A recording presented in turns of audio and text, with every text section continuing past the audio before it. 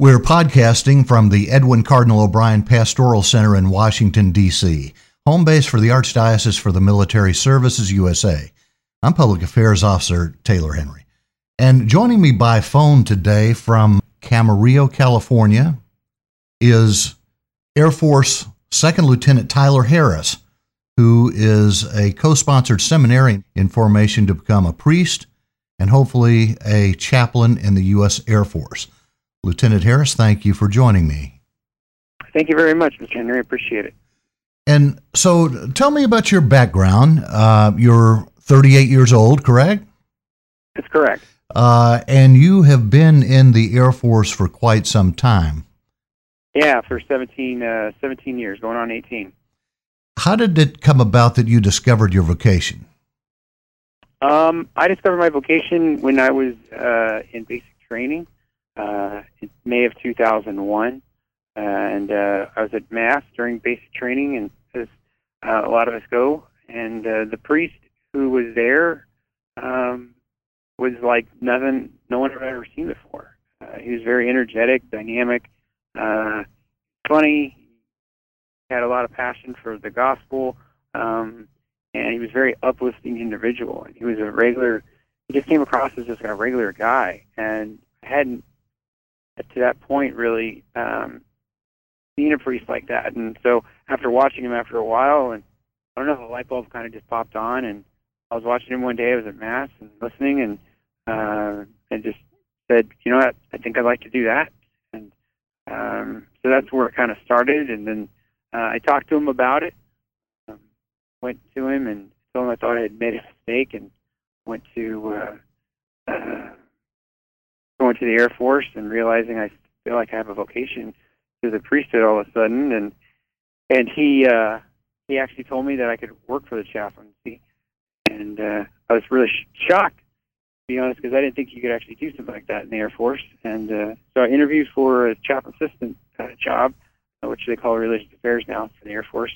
And, got it, and just started on my journey. So, what does a chaplain assistant do? Or you said there's a new name for it. What is it? Religious affairs. Religious affairs personnel. Got it. Yeah. So they provide logistics for the chaplain corps. That could be readiness, financial, training volunteers, multimedia, worship setup. There's a varied accounting. There's a varied number of tasks and jobs and responsibilities that they have. Providing a religious support team on coverage on visitations to the units. They can be, I like to call them the kind of the EMTs of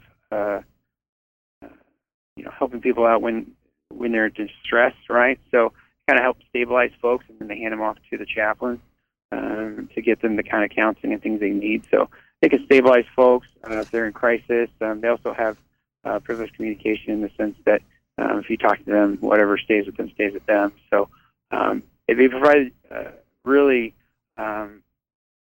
invaluable support to our chaplain corps, and being able to be one of those helps me be able to understand how to not only utilize them in the future as a chaplain, but to really appreciate all their capabilities, and so that we can better serve our men and women who work really hard to defend our country, so that provide the religious support that they need, and or any other counseling needs as well. And in a combat situation, you serve as the chaplain's bodyguard.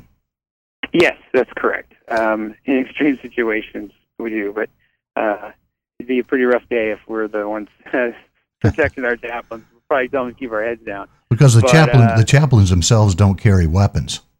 Correct. They're not combatants. That's correct. Right. Okay, so this was 2001, and you had something of a conversion experience. And here it is now, 2018. So what happened in the 17 years in between? Oh, man, how much time do you have? A lot of things.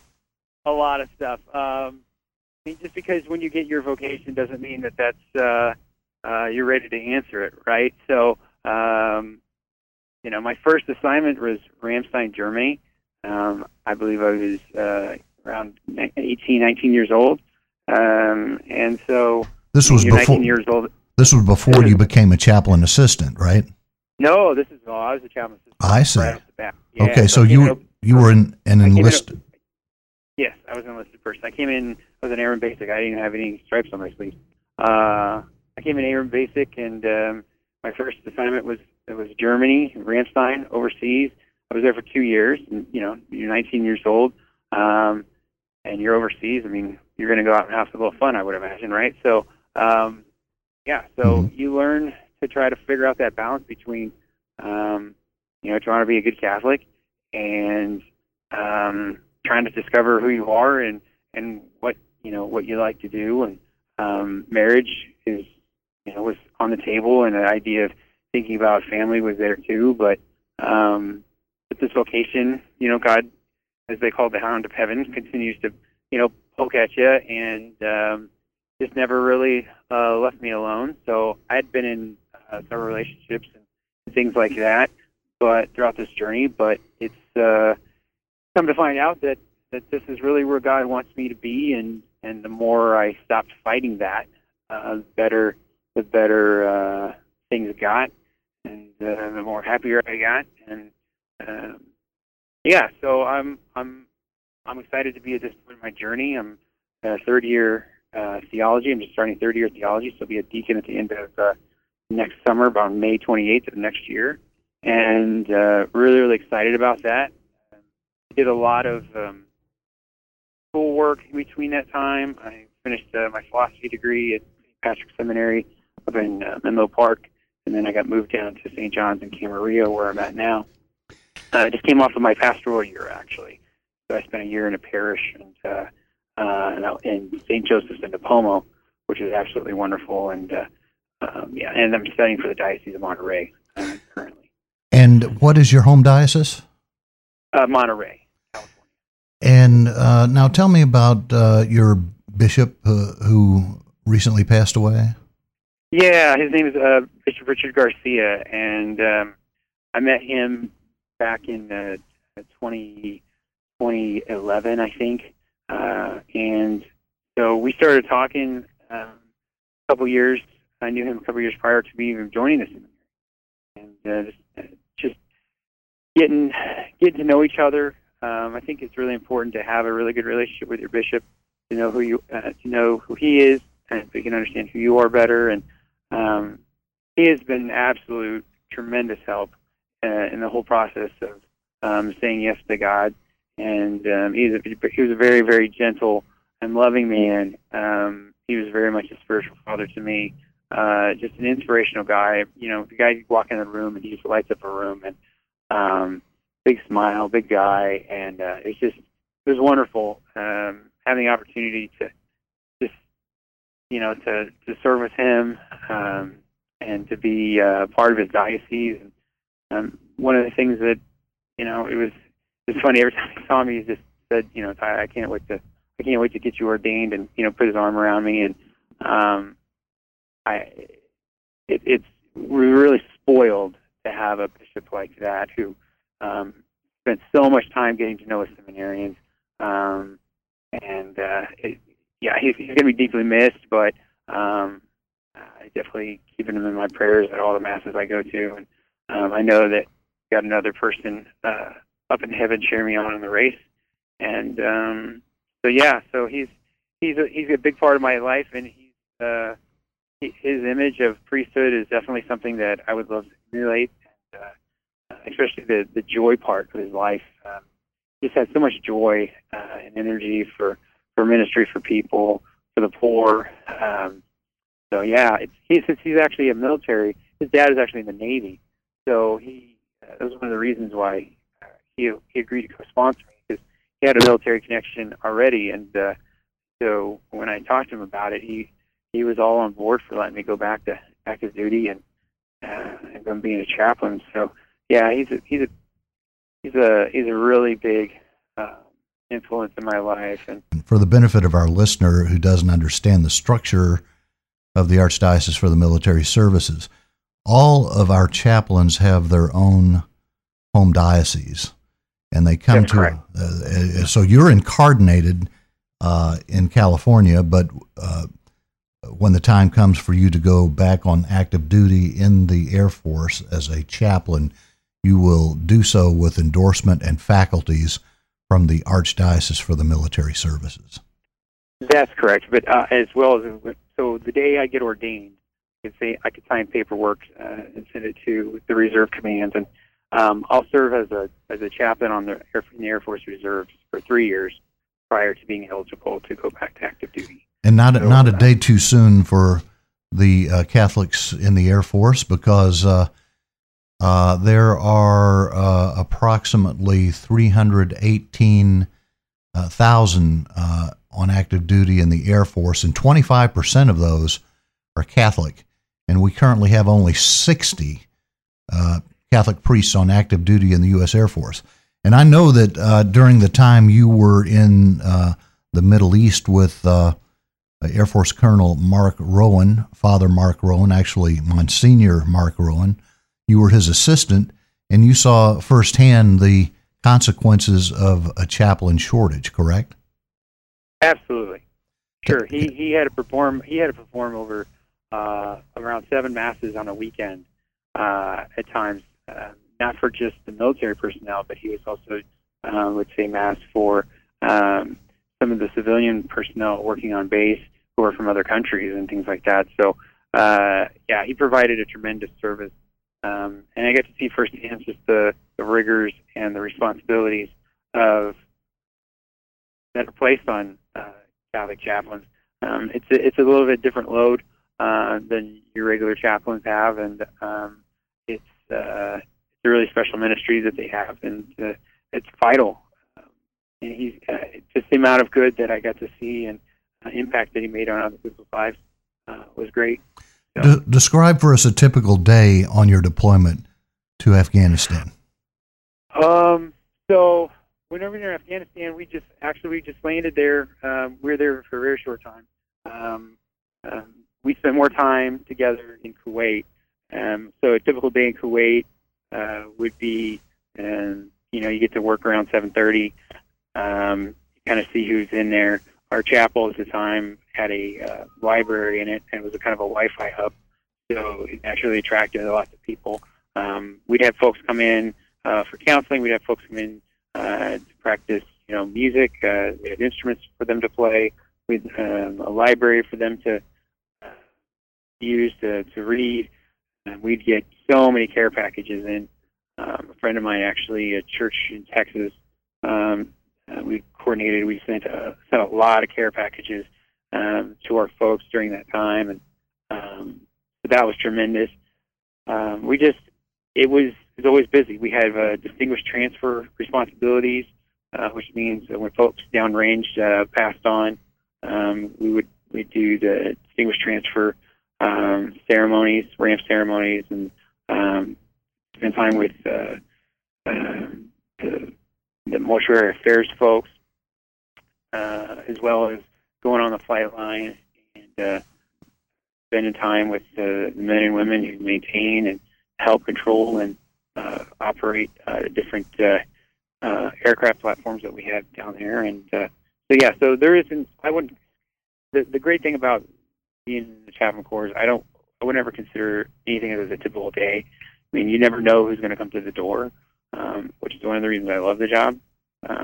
Every day is different, and so you're always, you got to be flexible on how you react to things. And so some days we get a lot of people come in. Some days it's dead, so we'll go out and we'll go find them. So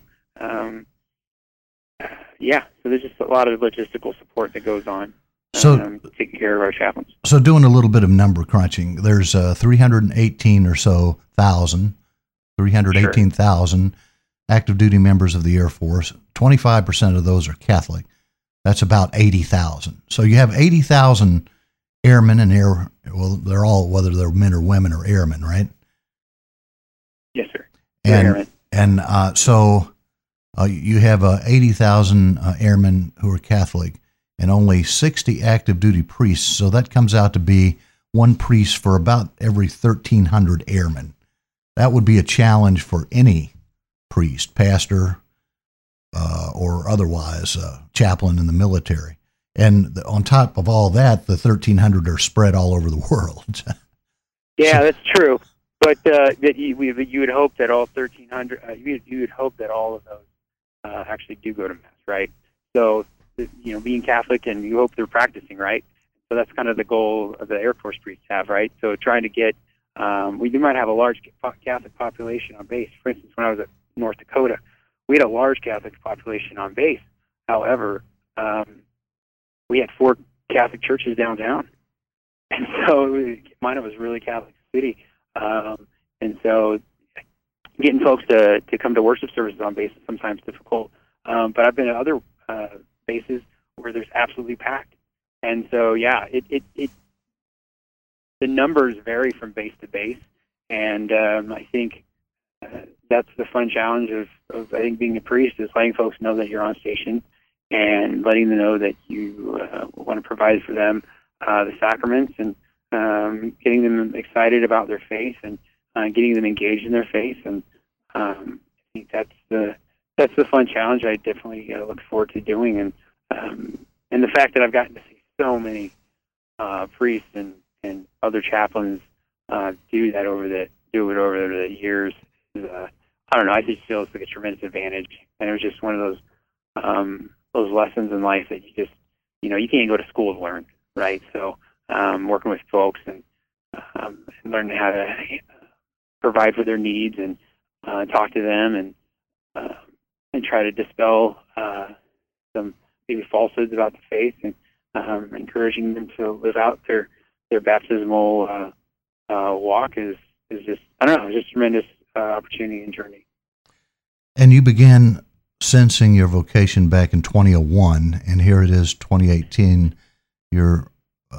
You can see the light at the end of the tunnel. Another couple of years, yes. You'll be ordained. Yeah, it must absolutely. have. The sense of vocation must have been incredibly strong.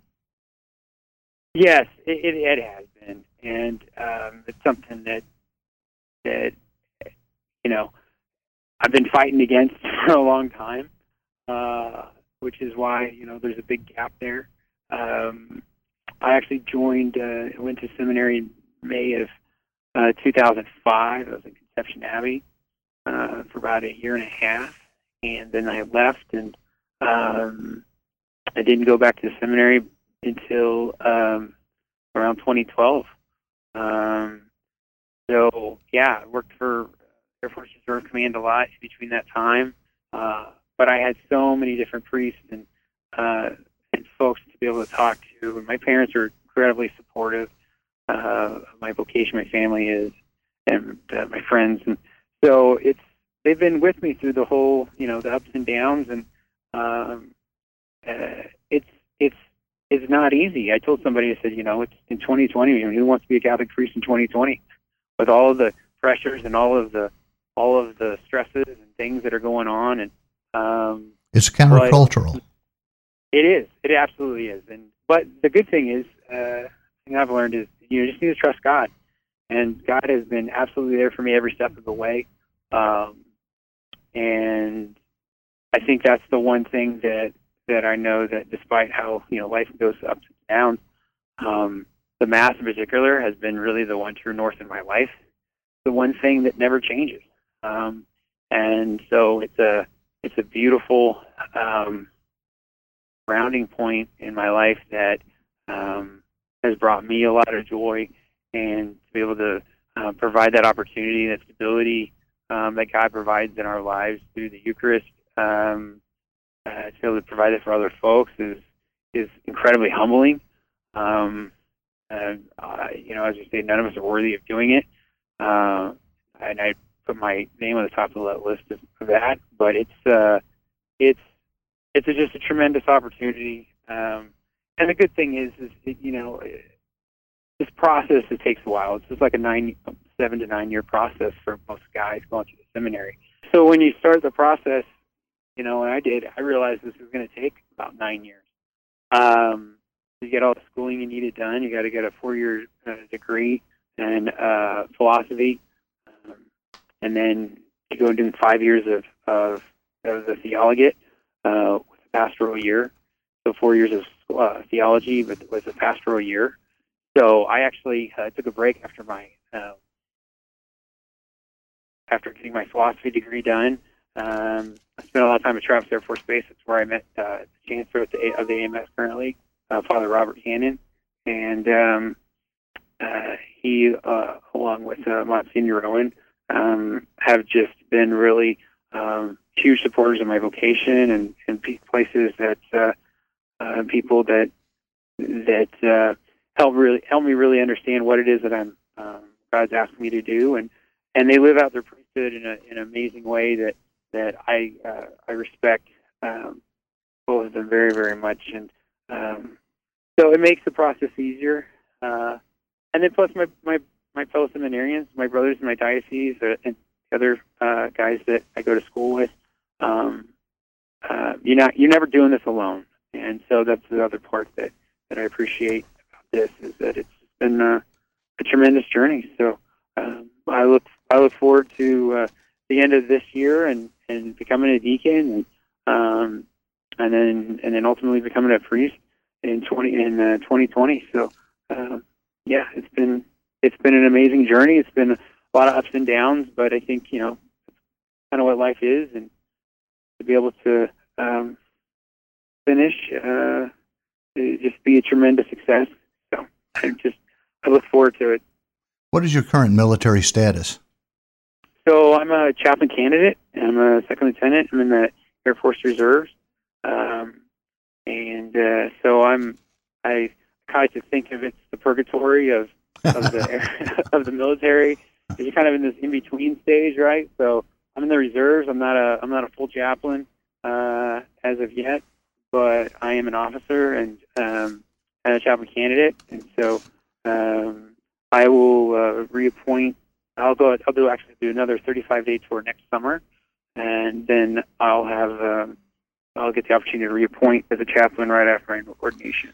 So it's been a long road from the time you entered the Air Force as an airman, right? Oh, sure. Yeah, I was a master sergeant, actually. Yeah. Oh, you were. You were a master sergeant. Yeah. That was your first rank? No, I was an airman basic. So I see. Airman basic. And then worked your way up to master sergeant. And since you got into you got into the chaplain candidate program, you automatically received an officer's rank. Is that correct? That's correct. I got commissioned last, I believe. Well, congratulations on all of that. U.S. Air Force Second Lieutenant Tyler Harris, a member of the Air Force Reserve's chaplain candidate program. Lieutenant Harris is scheduled to be ordained a transitional deacon next year and to be ordained a priest in 2020.